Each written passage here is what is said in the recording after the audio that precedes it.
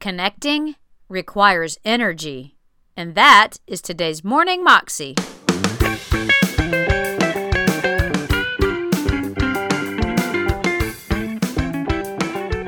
Welcome to the Morning Moxie Show. I am your host, Alicia Sharp, and today on the show we have John Maxwell again for part 2 of his message on connecting with others. Today, his message is connecting requires energy.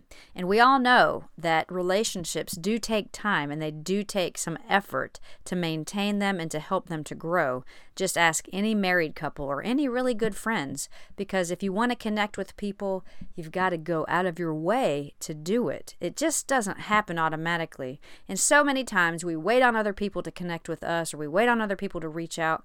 But in reality, we need to be the ones reaching out to others, blessing them, and just encouraging them in Christ. Here's John. I followed the founding pastor into San Diego. Great man, been there for 27 years, done a terrific work. In fact, he's still alive today in his 90s, a precious, godly man. The church adored him, they loved him. He was getting a little bit out of energy, and so I came in and had the privilege of trying to serve him in the congregation for the next several years. I had been there only a few months, and I looked at a lady named Sue, whose husband's name was Harry, and I noticed that Harry hadn't been to church for the last couple of weeks, and I said, "Sue, I'm missing Harry. Is he okay?" And she said, "Well, he's okay, but he's having a little problem with you." I said, "What's the problem?" "Well, he loved Pastor Butcher, and you're new, and he's feeling guilty because he just really, Pastor Butcher was everything to him, and he's just missing him, and he's just kind of staying away right now, trying to figure it all out." I said, "I understand." I said, would he be willing to talk to me?" She said, "Well, I'll ask him." Sure enough, he was. The next week, Harry and I are sitting together in my office. I said, "I know you love Pastor Butcher, Harry. Tell me about it, would you please? Tell me all the reason you loved him. I want to listen." For the next 40 minutes, that dear, precious man cried as he talked about the fact that Pastor Butcher had buried his parents, married his kids, baptized the family, talked about the weddings, talked about all the incredible things that a pastor gets to do with people. And after about 40 minutes, he's crying, I'm crying. I said, "Harry, I understand."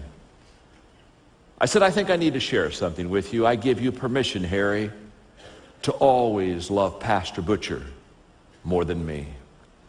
To be honest with you, I could never take his place. He should be number one in your life. I shouldn't be number one. I'm not sure I should even be number two, but I do know this. Never feel guilty about letting him be number one. He is your pastor. He was your pastor. Always keep him where he is. Always love him." I said, "Just give him all of your love. Harry, you got my permission. Don't ever feel guilty about it. You should always love him first." Now I said, "Harry, I do have a request for you.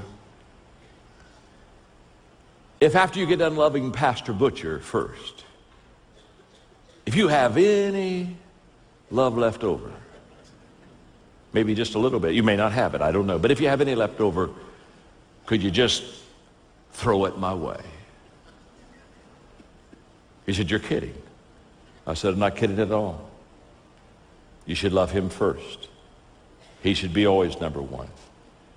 Harry started coming back to church. I kid you not, he lived for 7 more years, and as I'd be out on the campus, there was never a month would go by I'd be talking to somebody. He kind of was a practical joker. He liked to sneak up on me. He'd come in behind me when I wasn't looking, and he'd kind of put his arm around me and say, "Guess who?" And I'd say, "It's Harry, it's Harry."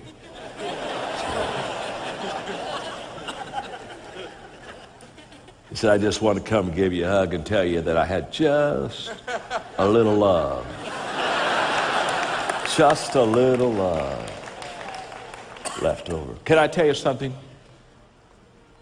There is nothing worse in this world than an insecure leader who somehow thinks that the world should worship him. Get a life. Understand, it is not about you. Connecting is all about others. Number 2, connecting requires energy. One of the reasons that we do not connect as much as we could or should is because there's a tremendous requirement of energy that we have to continually expend to connect. Can I tell you the only difference between a great dating life and an average marriage is you worked harder when you were dating. Of course you did.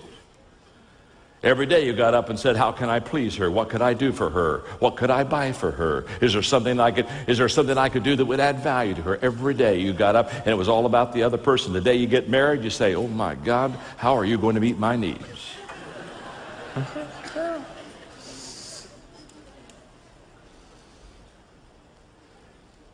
My first church was in southern Indiana. It was Hillham, little church, little community, real little. First Sunday, there were 3 people. 2 of them were Margaret and me. Old lady by the name of Maud who lived beside the church, Maud, Margaret, me, that was it, 3 of us. I knew nothing about leadership back then. If I knew anything about leadership, I'd have voted on everything I wanted to see passed. Thought about voting, but I wasn't sure where my wife Margaret stood on a couple issues. Could see myself losing 2-1 the first Sunday. Not a good way to start. Church over 100 years old, roof sagged, walls bowed. I mean, it was poor, rural farming community. But I had the time of my life. I loved those people. They loved me. We went from 3 to 300. We moved to a new location, bought 5 acres of ground, built a little church there that still is there today. 25 years later, they called me, and they wanted to know if I'd come back for the 25th anniversary. I hadn't been there for 22 years. They were a little bit intimidated. It was during the Promise Keepers movement, and I was doing a lot of stuff for Promise Keepers, and they knew that I was probably kind of doing pretty good in my life, and they wanted to know if I would come back. I said, I'd love to come back, and they got excited, hung up, and called me back 5 minutes later and said, how much will it cost? I said, I'll come back for free. I'll pay my expenses. My kids have never been there. I want to come. They were excited. I was excited. I hung up. Margaret looked at me and said, this will be interesting, John. She says, I can hardly wait to see you after 25 years where your life has gone crazy. And those people, they're still in Hillham. Hello? Their idea of progress is moving backwards slowly.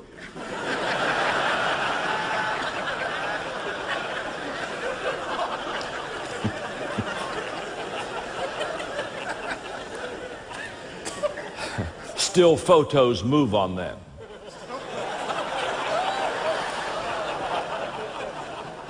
She said, I can hardly wait to see how you're going to connect with them. And then I thought, my goodness, how am I going to? Now, what is connecting requires energy.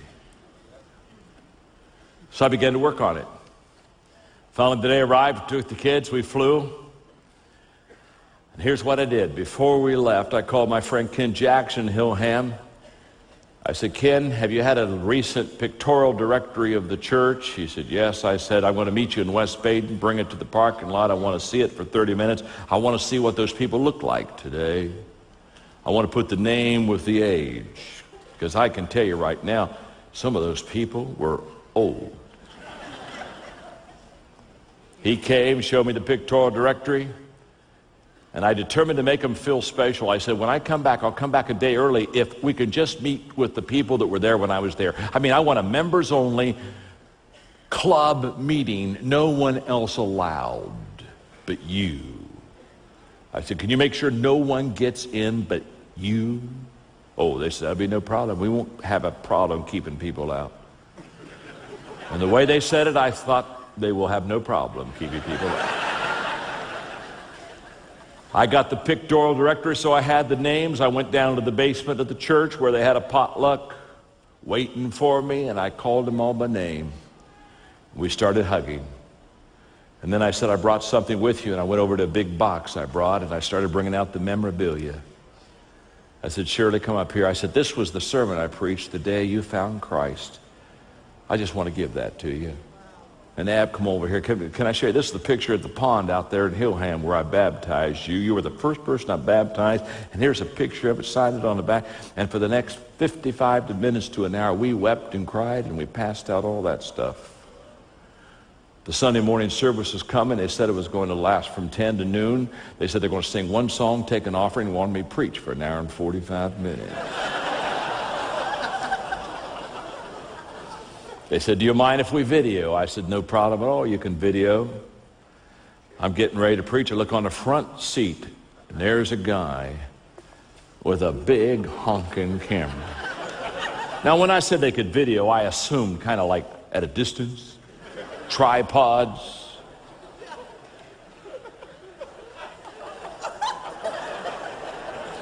He was there. And when I got up, he got up. He got in front of me.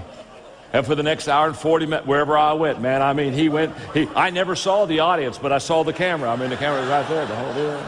Only in Hillham, folks, only in Hillham. My message was 10 things I learned at Hillham. 10 lessons I learned, and I talked about how the fact that what they had taught me helped me in my life and my ministry. And my last point was, if you feel called to preach and you graduate from seminary or Bible college, it ought to be a requirement that you spend 1 year in Hillham. Because if you do, you'll get started off right. We wept, we cried. I got back on the plane. Margaret took my hand, reached over and gave me a kiss on the cheek and said, John, you connected. It requires energy. Look at the inconvenience of Jesus in connecting with us. Constantly going to where we were, talking in a language that we understood. The energy that is required to connect with people is worth the price you pay once you understand. That was John Maxwell, and you can find that clip on YouTube if you search under John Maxwell, How to Connect with Others. You can also find out more information about him and his amazing ministry and all his great books and products and different things that he sells, because he is just a really anointed man of God. But you can find those things on his website at johnmaxwell.com. Well, that is all I have for you today. I will see you again tomorrow for another episode. I hope you have an amazing day and that you are encouraged to go out and take your mountain for Jesus. God bless.